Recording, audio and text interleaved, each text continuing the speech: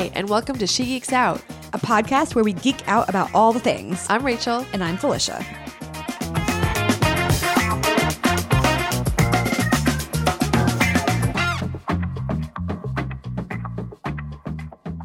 Recording is in progress. It's official. Yep. Well, hi, Rachel. Hi. Hey, Felicia. We are talking again. We're still here. We're still talking. We just are hitting record this time. It's the only difference. Yep. It is currently December 2nd, I believe. No, it's actually December 3rd. Trash. Immediately. What is time? What is time? According to conventional practices, it is December 3rd today. According to the patriarchal white supremacist system that we live in, it is December 3rd. Yes, I will say we have so much to talk about and catch up on. It has been a while since we've had a good gab. It's been a while since we put out a podcast episode, but we wanted to take a moment to just reflect on 2021. Although, is it 2021? Is it 2020? Is it 2020 version 3.0? I don't actually know. Are we all in the Matrix? Are we in the Matrix? Yes. Definitely. In my personal world in Animal Crossing, it is in fact December 2nd. So I feel like you weren't entirely off there because I am time traveling, as the kids say, but figured it would be a good chance for us to touch base whatever date and time and world we're in to see what has been going on. So much. Yes. Yeah. So we've talked about kicking this off in a variety of ways, looking at it internally. Thinking about it from an industry perspective, what's been going on in the DEI landscape, particularly for companies and organizations, and then how that is all sort of meshing with what's happening beyond in the outside world, of which there are many things. Mm-hmm. So I think we were talking about maybe starting on January 6th, which I believe you actually had a training. Was there? No, I believe I was in a meeting when all of that happened. And because we all live in this virtual world now and we have 20 screens up at all times, we're in meetings and we're trying to have normal conversations, businessy conversations, while we're literally watching people smashing through and climbing the walls of the Capitol. Yeah, it's not funny, but if you really think about it, when Rachel and I were chatting about where do we start with the year in review, we both immediately thought about January 6th as you're bringing up. And I was not in a training that day, but it was just such a weird, eventful point in time that I think just set the tone for this whole year, because it was the first week of January. SGO does no meeting weeks the first week of every quarter. So I believe it was our no meeting week to kick off the year. Which I definitely still had meetings because I remember, because I am the worst. It's something that you're working on. I'm working on it. But, it was a relatively quiet day. And all of a sudden, the world is ending and our government is getting overthrown and people are smashing through Congress. And it was just wild, in a word. And it's not like we didn't see it coming. And I think it's all, Felicia and I have talked a lot about, this, especially over the past few years, it's been, make plans, God laughs. Mm-hmm. Because I think, when 2019 happened, I think there was a lot of enthusiasm and excitement for 2020. And then 2020 was, the end of the world in many ways, which we'll talk about as well as the pandemic and how that impacted everyone. And then I think there was sort of a hopefulness as we started to enter into 2021 as well. We're like, okay, fresh start, vaccines are coming, new president, hate speech won't be living at the White House anymore. It's going to be good. And then bananas beginning to 2021. And so I think now as we enter 2022, I feel like fool me once, shame on you, fool me twice, shame on me. So I'm definitely sort of like, so what about the fool me thrice? Yes. Exactly. What's that part of the rhyme? Yeah. And we'll talk a little bit more about future thoughts, but just with that in mind.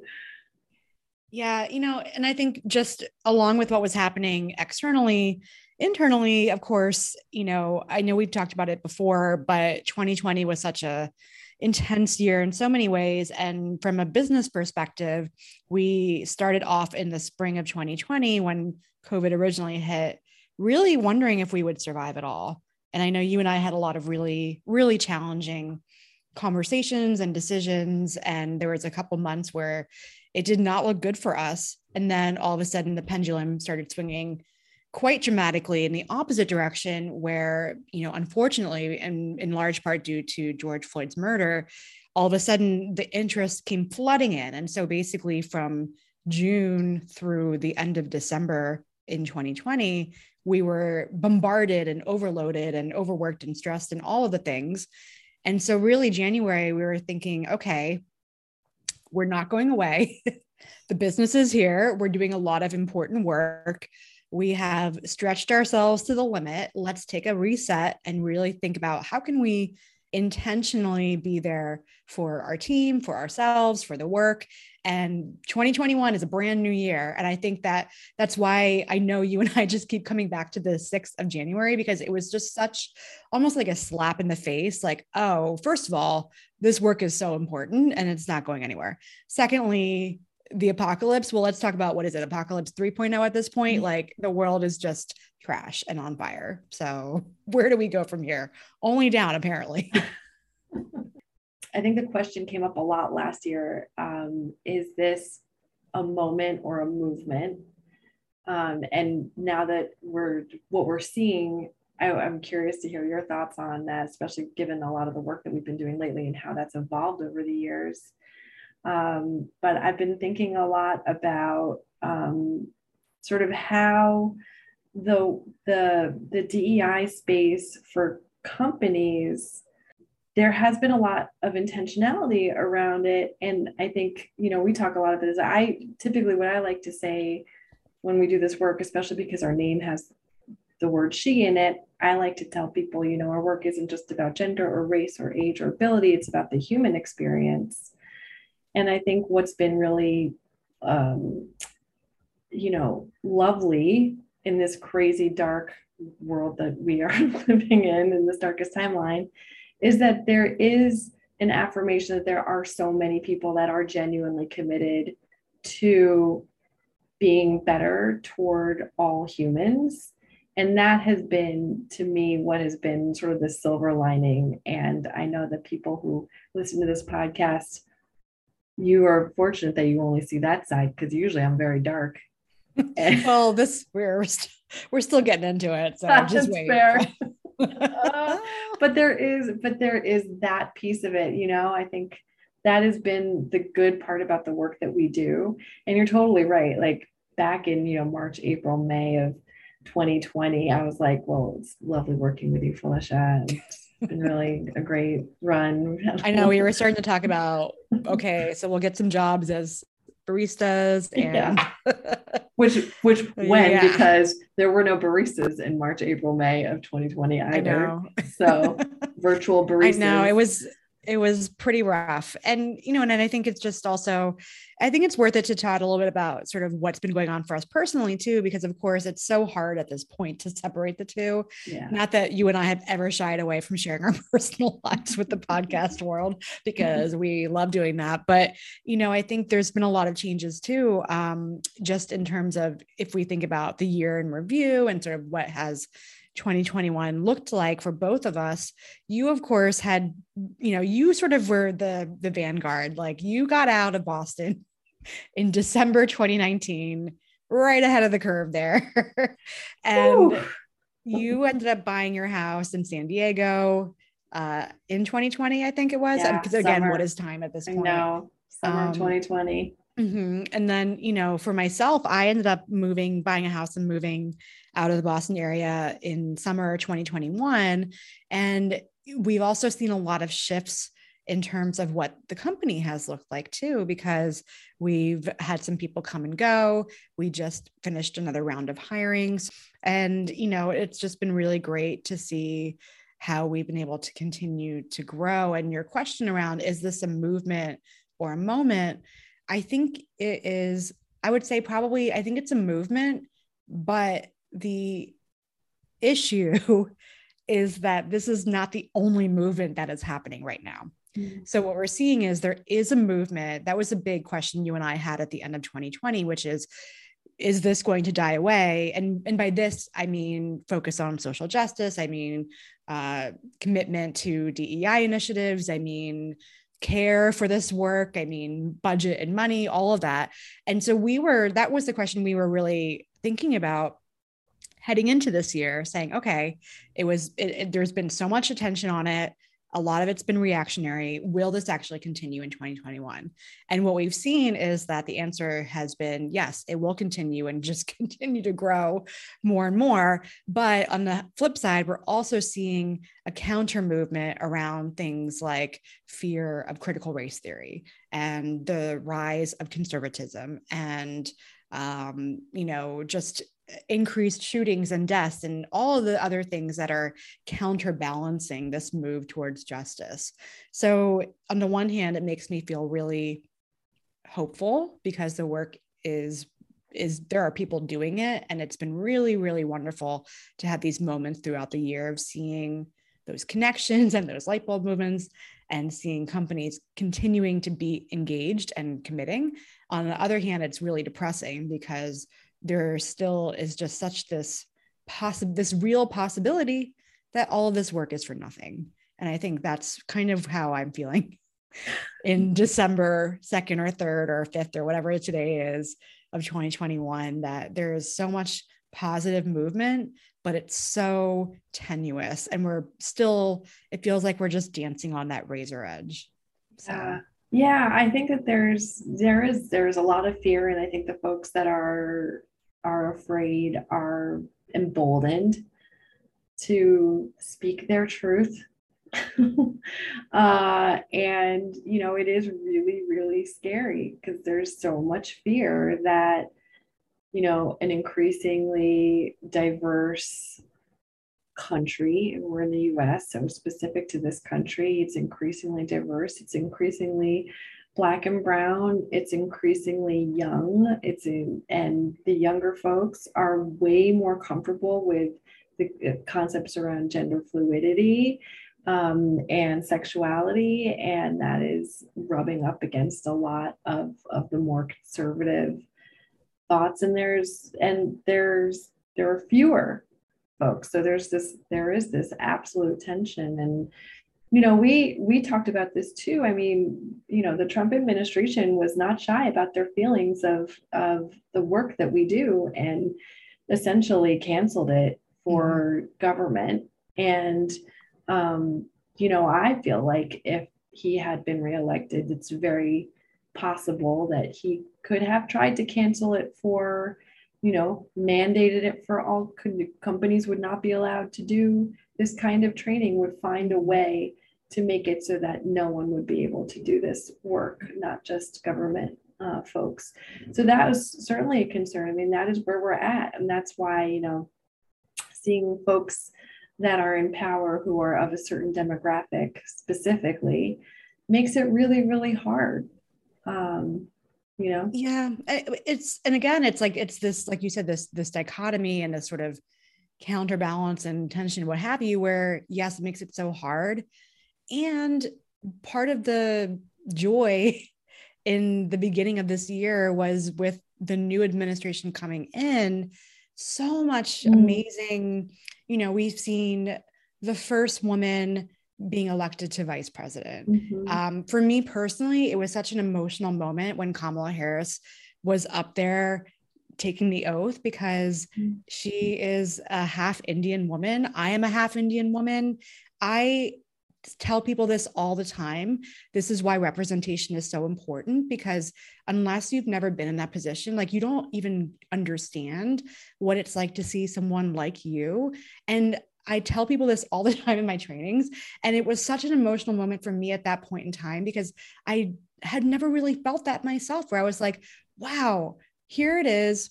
This woman who looks like me, I have all this stuff in common with, I'm finally getting it on such a deep personal level. And I will not, I'm not ashamed to admit, I was crying because I was just like, holy crap, this is happening. And I don't want to be president, but the fact that I can see someone like me it just is so important. And and then not just her, but there's been all these other people, the first Indigenous woman to lead, Deb Haaland coming in. We have transgender people coming into the administration. We have more Black and brown and different people coming in. So I think all of that is so positive. But again, it's like this, it just feels like we keep swinging back and forth and back and forth. And so it's just been, it's been really, it's been a lot. It's been a lot. Yeah. And I think that's just it. I mean, that is why we're seeing so many folks that are, freaking out about the CRT and that are, just upset about all of the change that's happening, is because they are not. I think about this a lot because I know that you and the other facilitators experiences in the workshop is folks that have identified in the majority for their entire lives for the first time are experiencing what it's like to not be in the majority. Exactly. And it's, and I've, every time I hear that from someone, I'm like, cool, welcome to the party. Right. And, this is what makes it so infuriating, because it's not about taking things away. It's just expanding. I saw a tweet today that I saved, which I really loved. It's from this person named Joe Lumen. And they wrote, liberation is going to feel really bad to people who benefit from inequality. Do you want to know why? Because your nervous system codes privilege as safety. And that really struck with me, which is why I saved it, because that's exactly it. We have all of these people who've benefited from unequal privilege who are now not wanting to share the wealth, essentially. And, and it's just like, it doesn't have to be us versus them. It can be everyone is part of the party. And it's just really, it's really amazing and disheartening to see how many people just don't care about other fellow human beings. Because it's exactly, that's such a great quote. I hadn't heard that, but it is exactly that, is that fear that you are not safe. And again, it is like, welcome to the party. Imagine being pulled over a number of times for no other reason than literally the color of your skin, or being microaggressed time and time again throughout your entire formative years, so that you end up becoming afraid to speak your mind or take up physical space. That's something that for me, and we can certainly talk about that, is one of the areas of growth for me this year has been really understanding fat phobia and how that ties into patriarchal thinking and white supremacist thinking. And I just wasn't even really aware of that. So I'm always learning as well. It's like, oh, I hate my body. Oh, because of years of conditioning to do that. Imagine being a guy and being able to walk in the world and not have to care at all, Yeah, no, 100%. And I've been thinking so much this year. I wouldn't call it a growth area, but what I've been really thinking a lot about this year is how it's so difficult to think about liberation and changing the systems when even you and I are part of the system, right? Totally. And so I had actually posed a question on my Instagram a couple months ago where I had sort of, I forget why this came to mind, but I had kind of like just realized or come across the idea, which is not an idea, it's the reality, that for women, we don't have our own names. Like every woman in this world is tied to a man in some way through the names. And it just blew my mind, because I was like, I talk a lot about this in training where I'm like, well, you've opened up the rabbit hole and like, you've unpacked Pandora's box and now we got to dive down that rabbit hole. And it was like my own personal rabbit hole that I opened up mentally, where I was like, where do I even go back to get to that point where a woman has her own name? And so I asked this question in my story. I was like, if you could create your own name, what would it be? And it was super interesting, because it wasn't so much about what the names were. It was just about the fact that, when I got married last year, I did not take my husband's name, but my name is still not, it's my father's name. Right. And that is just so incredible to me, that we as a society don't have agency as women in that way. And so like, those are the kinds of things I've been trying to wrestle with this year, which are of course like big ideas and big shifts. But even, we mentioned we have a couple new people who've joined, and I've been thinking a lot about age as well, and the generational shifts, and a lot of thinking that has gone into, am I wanting certain things from my team members or the people who report to me because it's the way that they should be working? Or have I fallen into that mental trap or that mental sort of perpetuation of the systems that maybe it doesn't have to be this way? And, there are no good answers sometimes, but those are the things I think that we're starting to see shifts societally towards this greater kind of thinking. Gosh, I loved when you asked that because it blew my mind, but I'll just tell you, I was so cocky about it because I was like, no, I don't, because I have my mother's maiden. But your mom has some man's name. It just took me a minute. I got there. I was like, oh, then the grandfathers. So right. Like it seems so stupid, some like on the face of it. But then when you really think about it, like, I just really feel like it's like that. There's like tons of these Giphies and memes out there of like minds exploding. And I'm like, my mind is exploding with this idea. I know. And it's so great to have these moments because it just grounds us into the realities of where we're at. The other thing, the other sort of, I don't know, kind of a big deal for me and in this space is I've gone fully gray haired. Yeah. Full gray haired lady at this point. And I turned 46 in September, and dude, there's something about being close to 50 that is no joke. I had like my back went out 3 times. I had a ton of anxiety. I put on some weight because part of my whole like, screw the patriarchy, I'm going to eat whatever I want. And I was really struggling a lot this fall, actually. And I was like, what can I do to be okay with who I am and not just let these systems wash over me and crush me and slump my shoulders and make me feel bad and just not want to get out of the bed in the morning. And it's not easy to walk in the world, and we talk about intersectionality. There's a ton of identities. And then, because on top of all of that is, the layer of guilt that exists because I know the amount of privilege that I have. So I am so fortunate in countless numbers of ways, especially given the pandemic. It's myself and my husband, and we don't have kids, and we live in a climate that allows us to be outside all year round. And, I have an incredible team that I work with, and he also has a great job that he loves. And so it's like, and we have friends and family, and it's like, could not be more blessed in all of the ways. And yet here I am. Oh, I'm gray haired and I gained 10 pounds.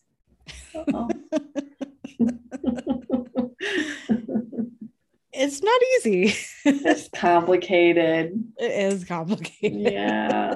Yeah. Well, then that is the work. To me, that is what this work is. And I think as frustrating as it is to think about how folks are just not even ready. They're so afraid they're not even ready to dive into what's going on. There are still so many people that are doing it that have never done it before. Yeah. So that's kind of cool. I was going to be optimistic on this. I'm just going to be optimistic. Well, so we spent a lot of time talking about the beginning of the year. We talked a little bit about what happened towards the end of the year, I guess. Honestly, I can't even tell you what happened in the middle of this year. It might as well not have existed. A lot of Animal Crossing.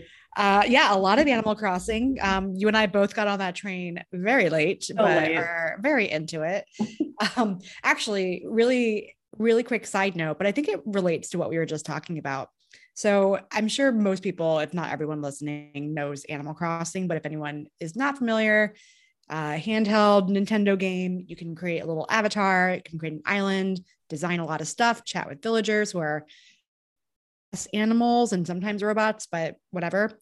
And so my question for you is, given what you just shared around like your gray hair and things like that, in Animal Crossing, does your avatar have gray hair? 100%. And does your avatar look like you?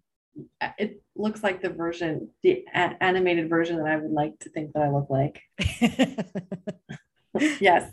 She has gray hair, and they've upgraded it, and now you can go to Harvest Island and get a haircut.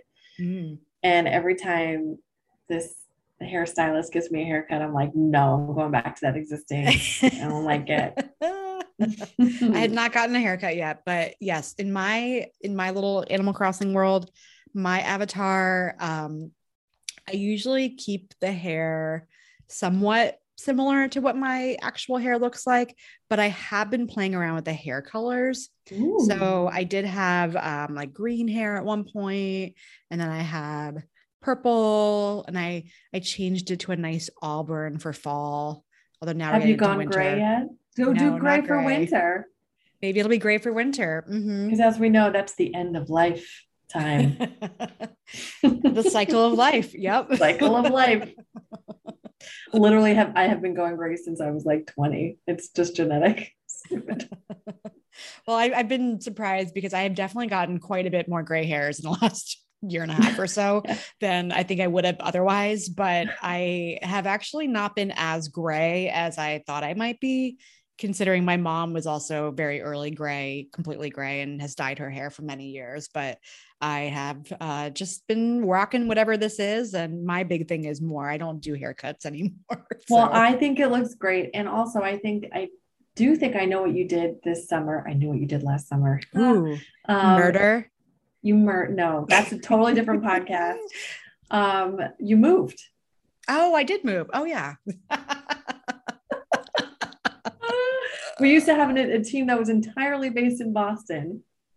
Yeah, now we and literally now have no one. Like nobody. No one's there. in Boston. I'm still tied to Boston. You're sure. and you're still repping Massachusetts. So appreciate. I'm repping that. Massachusetts. I'm repping Boston. I am an hour and 40 minutes away. And you know what? All these changes with the new administration and these big spending plans and all that stuff, I'm really hopeful that I'll be actually less than that in the near future as we get some more train lines in and all that good stuff. But yes, you're absolutely right. I did move. I bought that house. I moved to Western Massachusetts, and I am a landowner now. So that's problematic too, because talk about land acknowledgements and this is stolen land, but now I guess I am part of that problem. So the work never ends. No. And it is interesting because the work that we do, a lot of people are like, oh, you probably just work with tech companies because, we have geek in our name. So it kind of makes sense. But we have a ton of different types of clients. And one is, we've worked with several actually different real estate not real estate agencies, real estate companies, firms, large whatevers. And, it's interesting when you think about like real estate, land acknowledgement, DEI work that we're doing, and that the role and responsibility and the environmental justice piece of it as well, which we haven't talked about yet either. I know that's something you're really excited and interested in too, and you've done a lot of research on, especially this past year. So yeah, that was just another area of growth for a learning for me. Is I just when I was in high school, I was a huge environmental nerd, but I didn't have the justice lens to it. And so I learned, it was really interesting that, environmentalism in many ways is like a white person's kind of thing. And adding into the aspect of the environmental justice is so critical because it's really about what is happening in neighborhoods, in areas, where are people dumping their toxic waste? Who are the people that are actually getting impacted by all of the emissions that are coming out? It's typically people who live in poor areas because, none of the richie folks want to have, the toxic stuff in their area. So it ends up all getting dumped into the poor folks areas, which typically are Black and brown people. So, and then on top of that, on the gender side, women are, there are birth defects that are happening hormonally because of the stuff that comes out of the water that they're drinking. So I think that just having that lens is just really important as we, we're going to be hurtling toward, Earth Month in April, but every month should be Earth Month, as they say, and that piece should never be neglected. It's obviously we want to make sure that everyone is taken care of, and that the planet itself is taken care of, and all the animals as well that are getting harmed. But I think it's really important to remember that a lot of humans who don't have power and agency, who don't have options for living in a variety of places, are getting harmed as well. So. Yeah. I mean, I think, again, it's like there's just a never ending list of ways we can be looking to how we've just seen time and time again, especially in the last year, this inequality highlighted.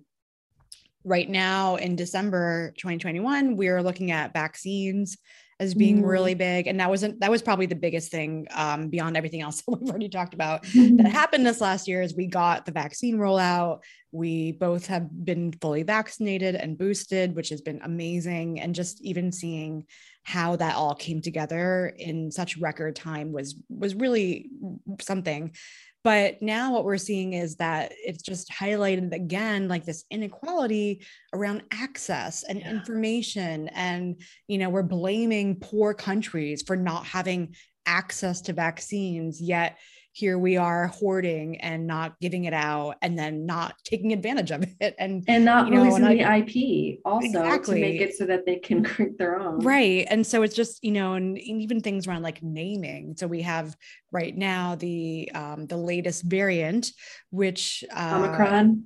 Oh, I think that's right. Omicron. And I like to call it Omnicorp. Because it just sounds like an evil corporation. I mean, basically, and when people are calling it the South African variant, that's actually not true. It was the South African scientists who alerted us to this variant, and it started in Europe. So why can't we call it the European variant or whatever? And I'll also be really honest. Every time I talk about vaccine variants, I cannot help but think about Loki and the TV show with the variants and Marvel Universe. Yeah. I didn't know where you're going. I totally forgot, because I felt like I watched Loki a million years ago, but you were yes. Right. So we live in the Matrix, and I really truly believe that all of this is just some kind Loki variants. You think that's variant. What we're all I think we're in like a branch that branched off and needs to be cut off. Like, I'll just say it. I think we need to be cut off from the main branch. I used to believe that.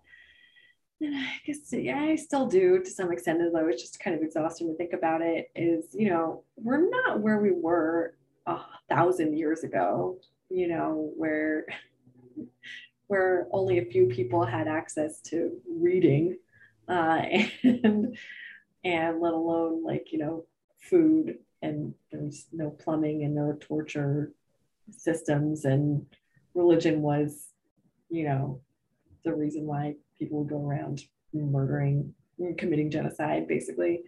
We're not there.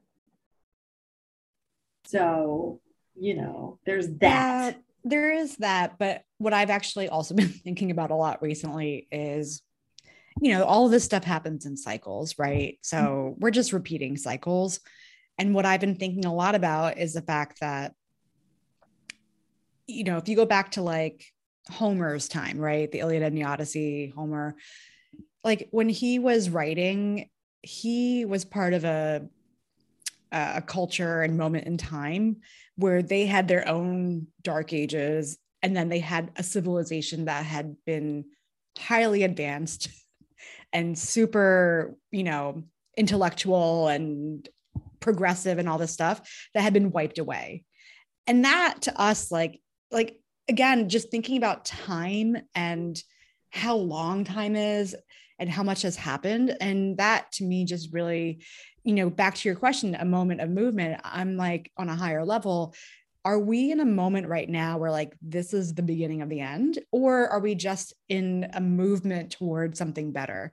And I truly do not know. And I don't know if that's like depressing to think about or not, but I really have been thinking about, it just feels like everything is so heightened at all times right now. And even this week alone, we have been hit with so many different horrible things that it just feels like, on the one hand, we're numb to it because we're just in this, we're operating in this state of everything that's been happening. And on the other hand, it's like, how much more can come our way before it all collapses?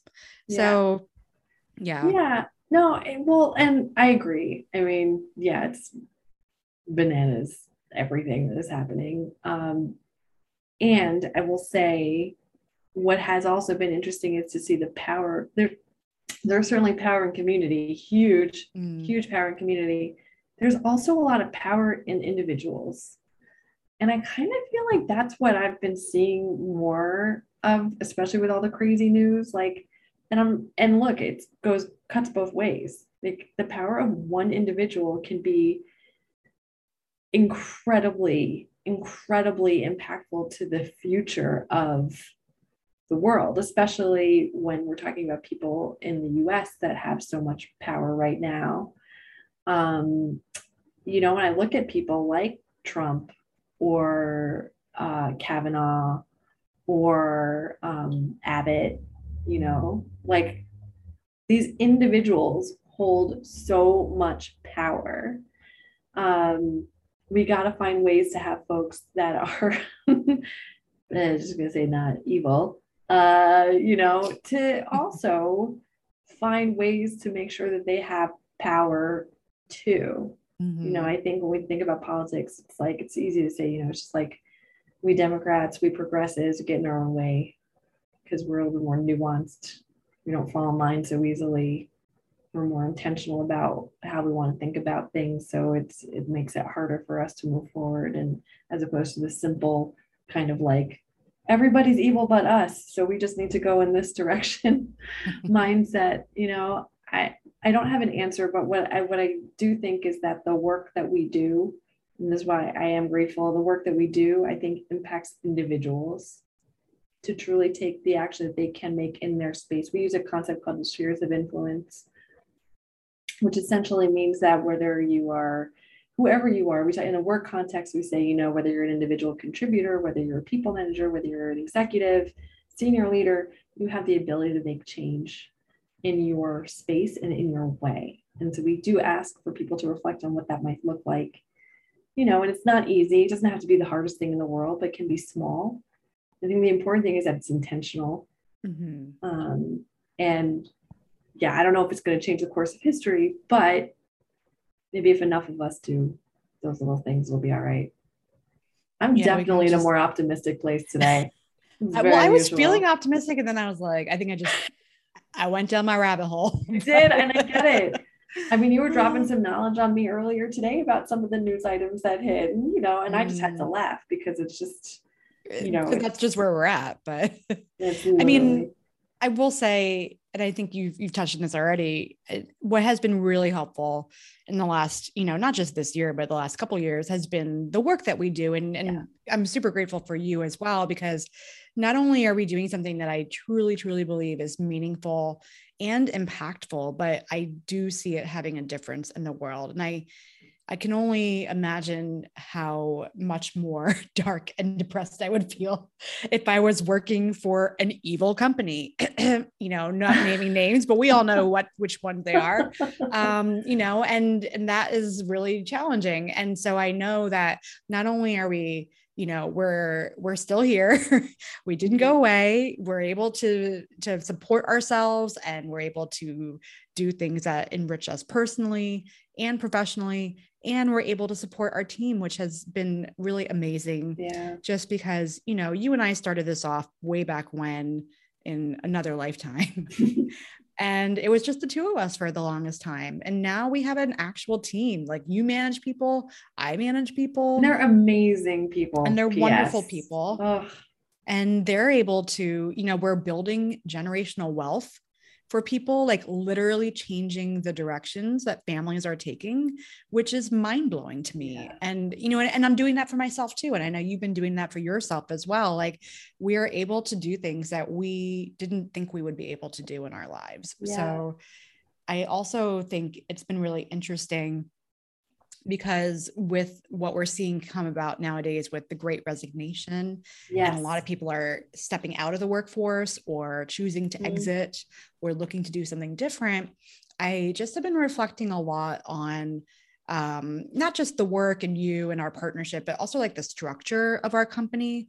Because when we started doing this work back in 2015, 2016, it was such an unusual structure that we had such a duality. And we've been talking about this theme of dualities throughout our conversation so far, but we had our community and then we had our training. Yeah. We had you, we had me, we're co-CEOs, we're sharing that we're bi-coastal role. We're bi-coastal now.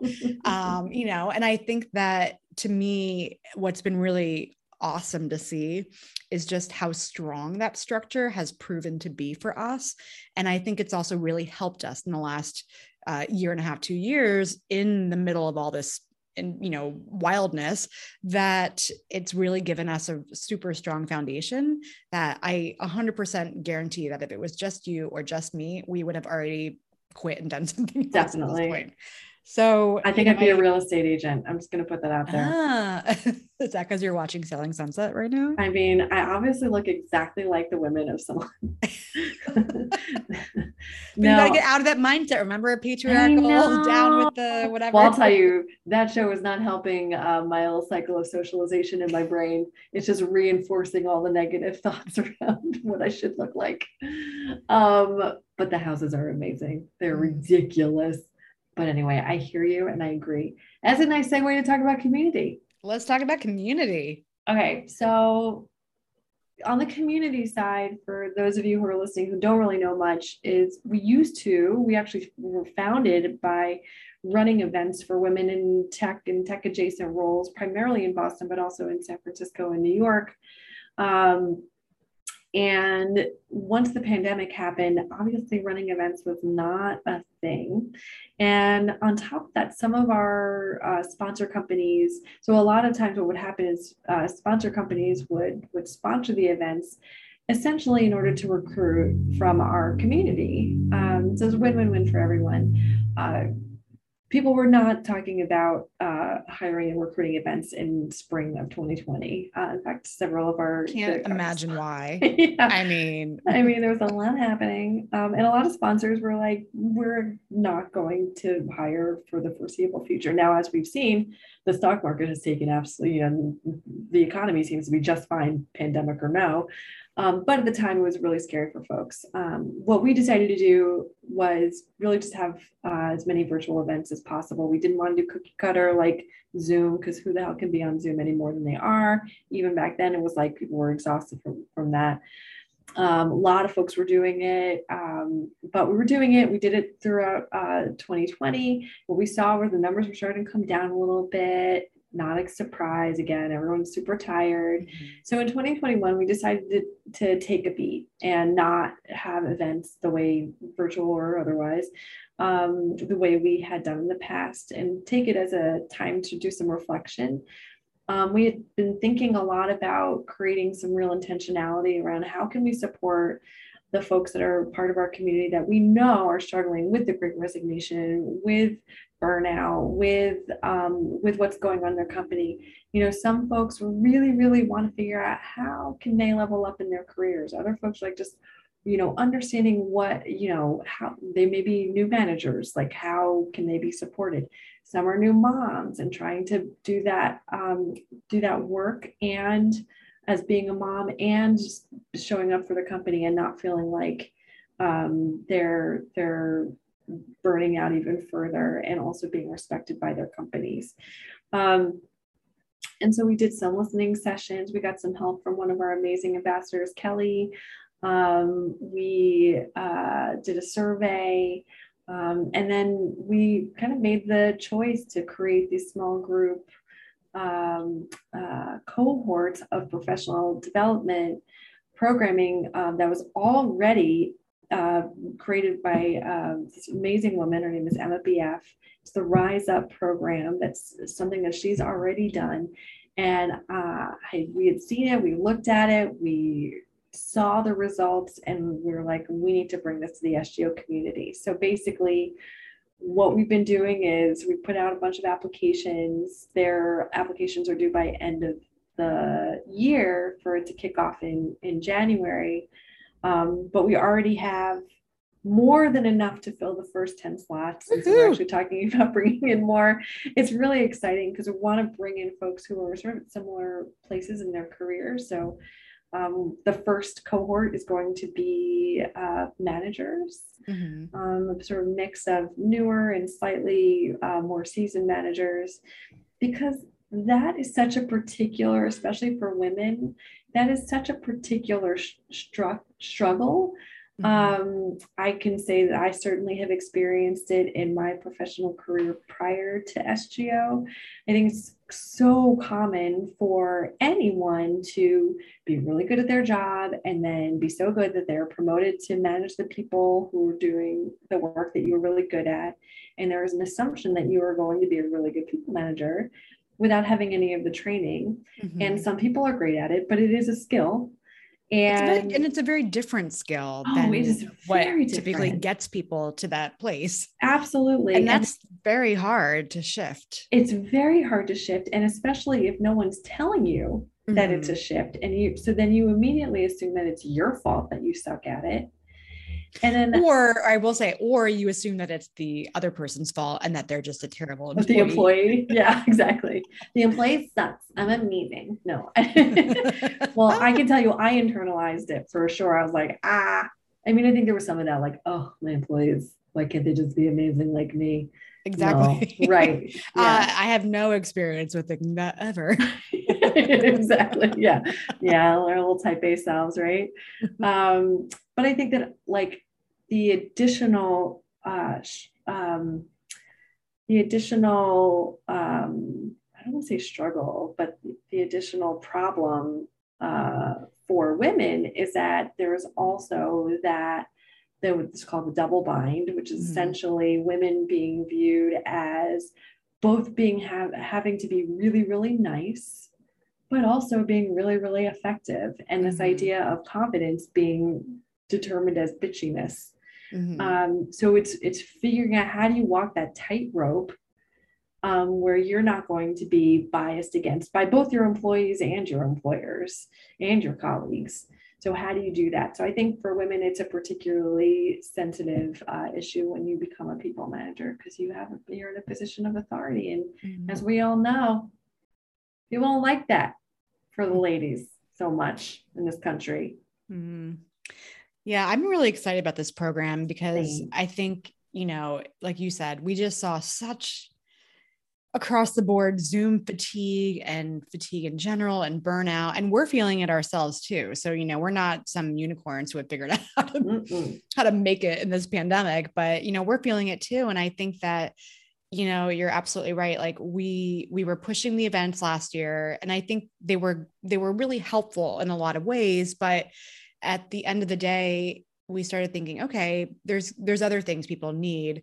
And I know that's something you and I have talked about so much in general with this work and with SGO.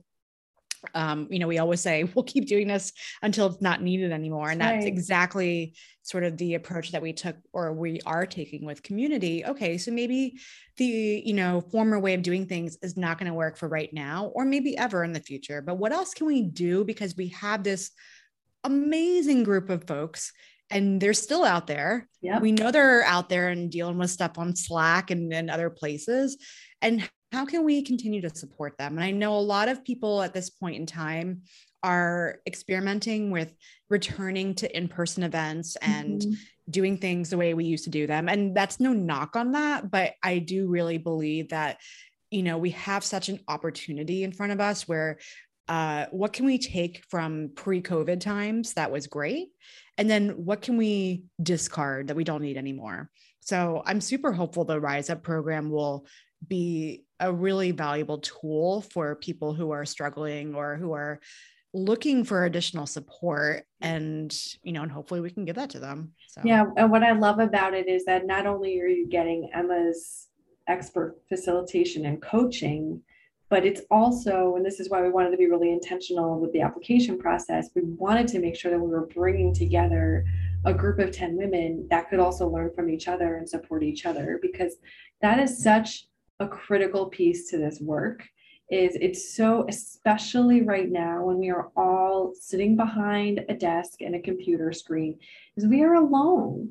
Many of us are alone and struggling and not being able to figure it out. And not even for lack of trying, it's just exhausting, just trying to get up and get through whatever BS you have to get through that day.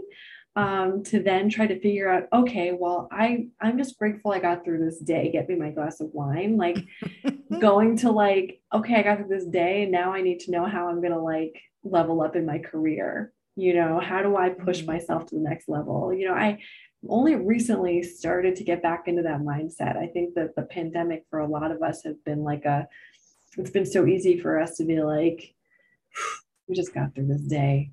Pat ourselves on the back. Let's take a rest, Yeah, no, for sure. Right.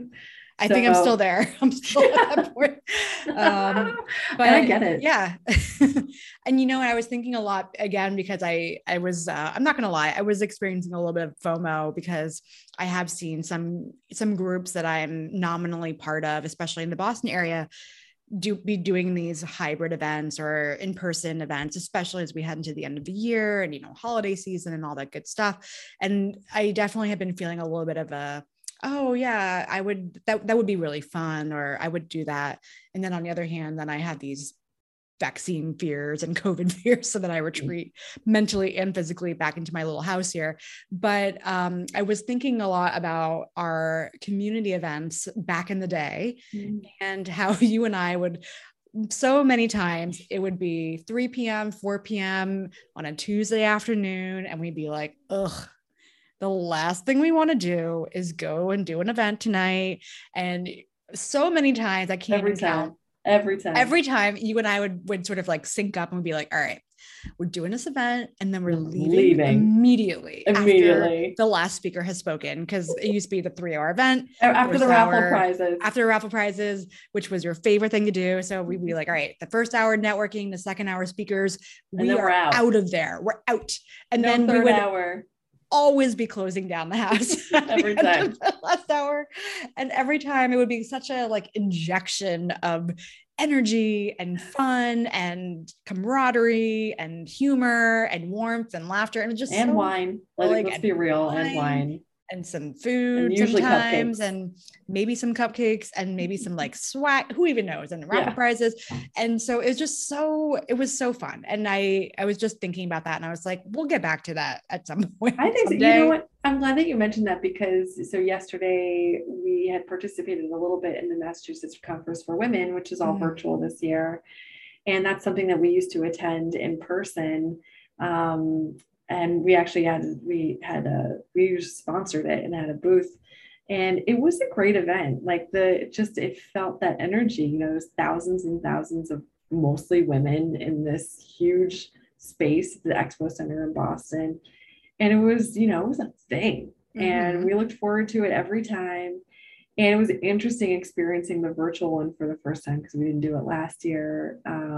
And yeah, the speakers were amazing, but like, we know that they filmed everything ahead of time, and they just put the things up, and like, it's not the same. It's not the same. It's not. And everyone knows it. And it's just, we do need to get back to having that energy. And I think that's why for 2022, for the virtual things that we are doing on the community side, they're intentionally small group, because you can get some of that energy when you have, all the video cameras on, for example, and everyone engaged in this with a similar purpose and goal that can actually really communicate with each other, and having a facilitator be able to guide through some real interactivity and engagement. And that's the great thing about the work that you're doing too on the training side, is building in so much interactivity and engagement to make sure that is there, because we know that, in person's amazing. In person's amazing. Virtual, I will say, like, and that's a really great thing, is that we've been able to not replicate in person, but be able to create virtual experiences that can still be humorous and warm and funny and engaging and informative, which is awesome, because that was a big question at the beginning of all this. It is different though, right? And so I will admit, I used to be that person who was like, I don't want to work remotely. I love being in an office. I don't think you can get away from it. When you moved to San Diego, I was like, cool, goodbye. I'm sticking with the office in Boston with my peeps. And now I'm like, I don't know if I want to go back to that model in the future. And we can't because we're so distributed now, but it's an interesting question and an interesting change. And so I do think that going forward, we've got to figure out how can we get back to the in-person moments, which are so critical for fulfilling us and filling up our cups, and not lose what we've gotten with all this virtual engagement where we've been able to, our events, whether they've been the community events or we had these DEI meetups that we run quarterly, we've seen people joining from literally all over the world. Our clients have gone international.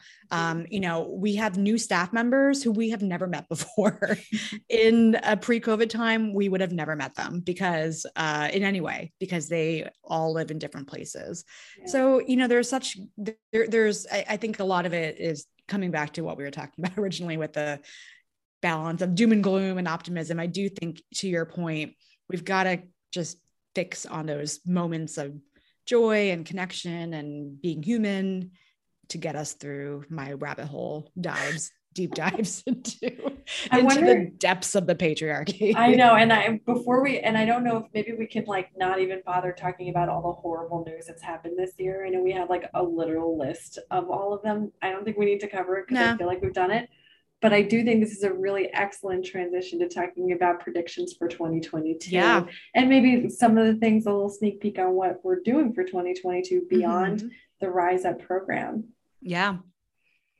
Where to start? Well, I mean, I'm happy to kick off with a prediction or two. Yeah. This has not been very well thought out, so you're welcome. I think that we are going to start to see more in-person engagement. And I'm hopeful that will be the case too, because it is anyone's guess at this point how variants and vaccines and all that will play out. But I do think that we're going to see more in-person engagement. And I think that, and I'm hopeful that will be joined by additional innovation around hybrid events. So I really think that hybrid is going to be the name of the game in 2022 when it comes to how we do everything together.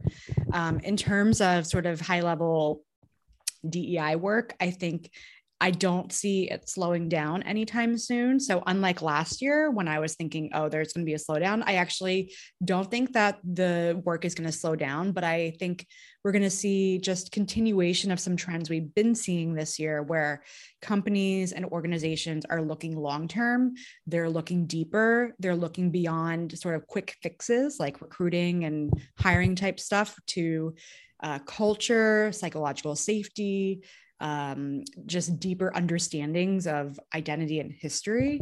And I think that the aliens will invade us. And those are my predictions for 2022. Felicia, the aliens have already invaded us. Oh, you're right. They probably have. Come on, get with it. That's amazing. Those are all great. I am on board with all of it. And I will also share, this isn't it's kind of a prediction because we've just started talking about it today. I'm just excited because for the first time, really ever, we're doing an actual retreat for the company. So that's happening in February, but we've just been talking about, to your point, around how do we have those touch points in person but still keep everything remote? I think it's having probably more retreats, more opportunities to get together. I mean, obviously for a lot of companies, it can be really, really challenging because they may be really large and certainly expensive. We're small, so it's not that much of a lift for us, but it is just so important. I mean, I can't tell you, we literally created a Slack channel to talk about our upcoming retreat because we were all just not literally over the moon because that would be impossible, but we are over the moon figuratively about it. We were very excited. So that is just to that point around sort of having those in-person experiences for companies. Prediction on the content programming interest side for both the community and DEI. I've been thinking about this a lot lately, especially given some of the work that we've been doing lately, is around boundary setting. I think, we all know why the Great Recession is happening. It's not the resignation. Sorry, what did I say? Recession. Oh, Definitely not a recession. P.S. Again, fascinating, right? Mm-hmm. I'm old. I said We're the both Great old. Recession. It's okay. The Great Resignation, and the Great Reshuffling, and all the other great R's that are out there right now. They're happening because people are not setting boundaries, and employers are not setting boundaries. And all of this, bleeding back and forth into everything is just making it so messy. And there used to be a nice commute, and then people who were working remote probably had some of those boundaries set in place because that was something that they probably worked really hard to do, or maybe not. But the point is that I think boundary setting is just going to have to be something that is set for 2022 and beyond if companies want to be able to hire folks. I think the other thing is that we're seeing is I think a report came out recently around, and again, not really a surprise, a lot of people who are quitting their jobs are starting their own businesses. Mm-hmm. And I was thinking about this, they're starting their own businesses, and they may be consultants doing the work that they were doing as a full-time employee. And companies would probably be more than happy to rehire someone as a contractor, because then there's no need to worry about health insurance and all of the other aspects that go along with having someone as a full-time employee. So I think that contractor model might be something that gets elevated a little bit higher. I know that there's been pushes for that. Unfortunately, it failed here in California with Uber and Lyft, but I think something needs to be addressed with the contract work versus the full-time work. So I'm going to put that out there as something, maybe not for 2022, but something in the future that is dealt with. And let me see. I predict. See, this is where I go dark. Let's do it. I mean, all right. My darkest fear, and I have not said this in a recorded setting yet, so it makes me a little bit nervous. But my deepest, darkest fear is that 2022, we will see Republican majorities, which I'm anticipating anyway. But my fear around that is that folks who are progressive and women, and I'm particularly thinking of the squad, but I could also see Nancy Pelosi as part of this, will quite literally be physically harmed, if not jailed, because I think that is, we saw that on January, not to make it back about January 6th, but like we saw that happening then with the blessing of the GOP. So I don't see why, given the radicalization of the Republican Party, why that wouldn't be the next step. And then, of course, regardless, assuming we even have elections in 2024, they wouldn't certify the votes if the Democrat won. So deep, dark fears in that space. And then we hope that we get taken over by aliens who are benevolent and kind. That's my big if they're already here, they need to freaking let us know and step in, because step up. We're not doing a great job. To your deep dark fear, I mean, I definitely agree with it. I share it for sure. I don't think it's unfounded at all. I think it's a very real fear. And I think also to what you were saying earlier, when I was sharing my deep, dark fears and dark mindset, is that power of the individual. If we're bringing in the politic aspect of things, I think that's been so critical. And we've seen how literally one person can be hugely impactful. I'm really thinking of Stacey Abrams. I was brains right there. right there. She lost the race, or unfairly, was denied. She single-handedly transformed one Georgia, got, I don't even know how many people registered, enrolled, and voted. And now she's running again. And I'm so hopeful that she will actually get it this time because she deserves it. And just her impact alone has been so amazing. And one thing I've really been learning a lot in the last 2 years or so has been that impact of local. And so I think it's such an interesting just dynamic given everything else that's been happening in the world. And to what you're saying is, it has to start with us. And this is actually kind of the model. It is actually the exact model that we use in our training. We start with the individual and then we just keep going higher up and higher up. So we start with the individual, then we go in a workplace setting to their team, to their department, to their organization, to their larger community. And you start to see, as you were saying, with your spheres of influence, how you can have impact at various levels along that way. And I think the same is true with politics. Like we start local, we move from there to, whatever it is, state, then we move to federal, then we move to international and all that stuff. But we're seeing this play out dramatically at the local level too. I have been much more engaged in local politics than I ever have been in the past.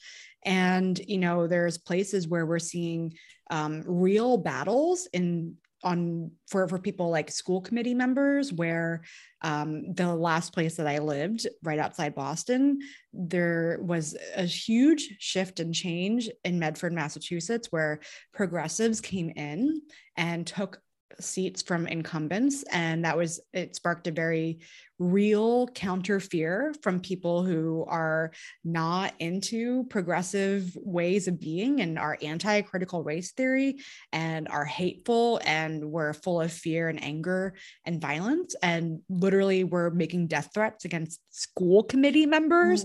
And you know what happened? None of those people made it through in the school committee when they did the recent elections. Wait, which ones didn't make it? The progressives or the old school? The old school folks. So the progressives basically swept city council and school committee. That is actually not the case everywhere in the US. So there are other places where that actually, like Pennsylvania, there's places where the opposite happens. So I'm not saying that this is the overall trend, but what I am really hopeful about is seeing how that can make a real difference, where you literally have a couple people who are like, you know what, I'm going to do something, and that can actually have a huge impact. So I guess that's this has been my journey down the rabbit hole and out. Back up. I climbed back out. I didn't go completely down the hole. I think you did a great job. You really lifted us all back up. Also, there's like a little bright also with Stacey Abrams' announcement the same day. Governor Baker of Massachusetts announced that he is not running for re-election. My theory is that he's going to be running for president, and that's why. Yeah, I saw a counter theory to that. Ooh, I'm so curious. Really interesting. And I think I believe it. So I did see, I forget where I saw it, so apologies, I can't give credit, but maybe it was an article or a tweet or something where it must have been an article. The journalist was saying that they had interviewed Baker a few years ago. And so his mother has dementia and it runs in the family. And so in whatever context this conversation or interview happened, he basically said, it's coming for me at some point. And so what this person was positing was that instead of him quitting to focus on presidency or something else, that he's actually stepping away to, not to be too emotional about it, but like to enjoy his time that he has with his family. Gosh, so that might be, who knows, but it's another possibility. So. Wow, that's really interesting. But the bright side of that also potentially is that I'm hoping that Maura Healey runs for governor, which would be amazing. She was attorney general. And I'm like, we cannot let this podcast go by without mentioning Thank you, Michelle Wu. Thank you, do it. Yes. Yes. Unbelievable. Literally, it's one of those things where, so again, in case anyone has not been aware of this, but Michelle Wu recently elected mayor of Boston, first woman mayor, first woman of color mayor ever in the history. Amazing. I'm super thrilled for her and for where this is going to take the city. And I know you are too. And even though you don't live in Boston, actually neither of us live in Boston anymore. Yeah. So thrilled. And what has been really interesting too, is again, to this whole conversation around the impact we can all have. It was super interesting because obviously, given SGO's roots and our ties and our background and everything, we're so on top of what's going on in Boston at the city level and things like elections and whatnot. But it was super interesting to see how it was a news item that was picked up nationally. Yeah. And so it just reminded me that, you know, Boston is a small city, but it is a powerful city. No, I think that you were totally right, though, about all of it. And I did want to the only reason why I wanted to say who Maura Healey was, because I don't think a lot of people know, but she's, actually, I don't know if she's still the Attorney General for Massachusetts, but what's been so amazing about her, not only is she a gay woman, but also she basically spent the last 4 years suing Donald Trump, along with several other states. So she's a delight. And I would love to see her run and win. So I think you're right. Local matters. And, you know, 2022 will be like we did in 2019. We will be working on doing our very best to get out the vote and for people to be civically engaged, because it is very critical. I think I made that very clear earlier. Why it's just a little important. And that is something that we, you know, it's funny for folks that haven't known us very long, you know, before 2016, we were nonpartisan.